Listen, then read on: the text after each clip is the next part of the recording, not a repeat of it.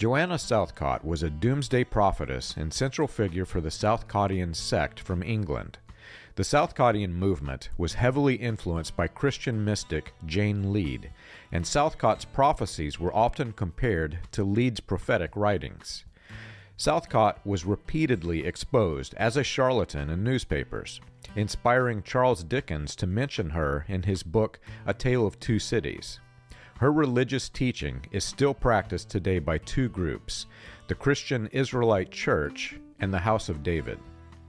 Southcott published poorly spelled and ungrammatical prophecies, which had a tremendous sale.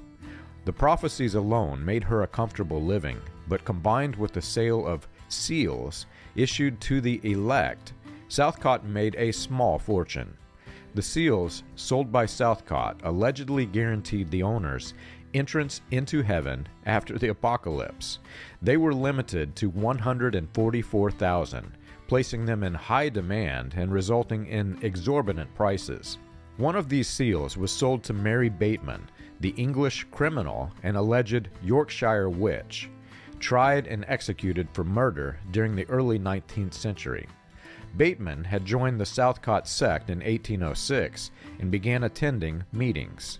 Southcott's converts publicly admitted that Bateman had one of the seals, but described Bateman as the, quote, Judas to Southcott's Christ. At age 64, Southcott announced that she was pregnant by Immaculate Conception with the new Messiah, the, quote, Shiloh of Genesis. Southcott's stomach had enlarged, and her converts were convinced that she was, indeed, carrying Shiloh, as had been prophesied. Southcott's doctor, Dr. Want of Tottenham Court Road, however, advised her that there was no foundation for any belief in pregnancy. She was suffering from a terminal illness that caused excessive flatulence and swelling of the stomach. You can learn this and more on william-branham.org.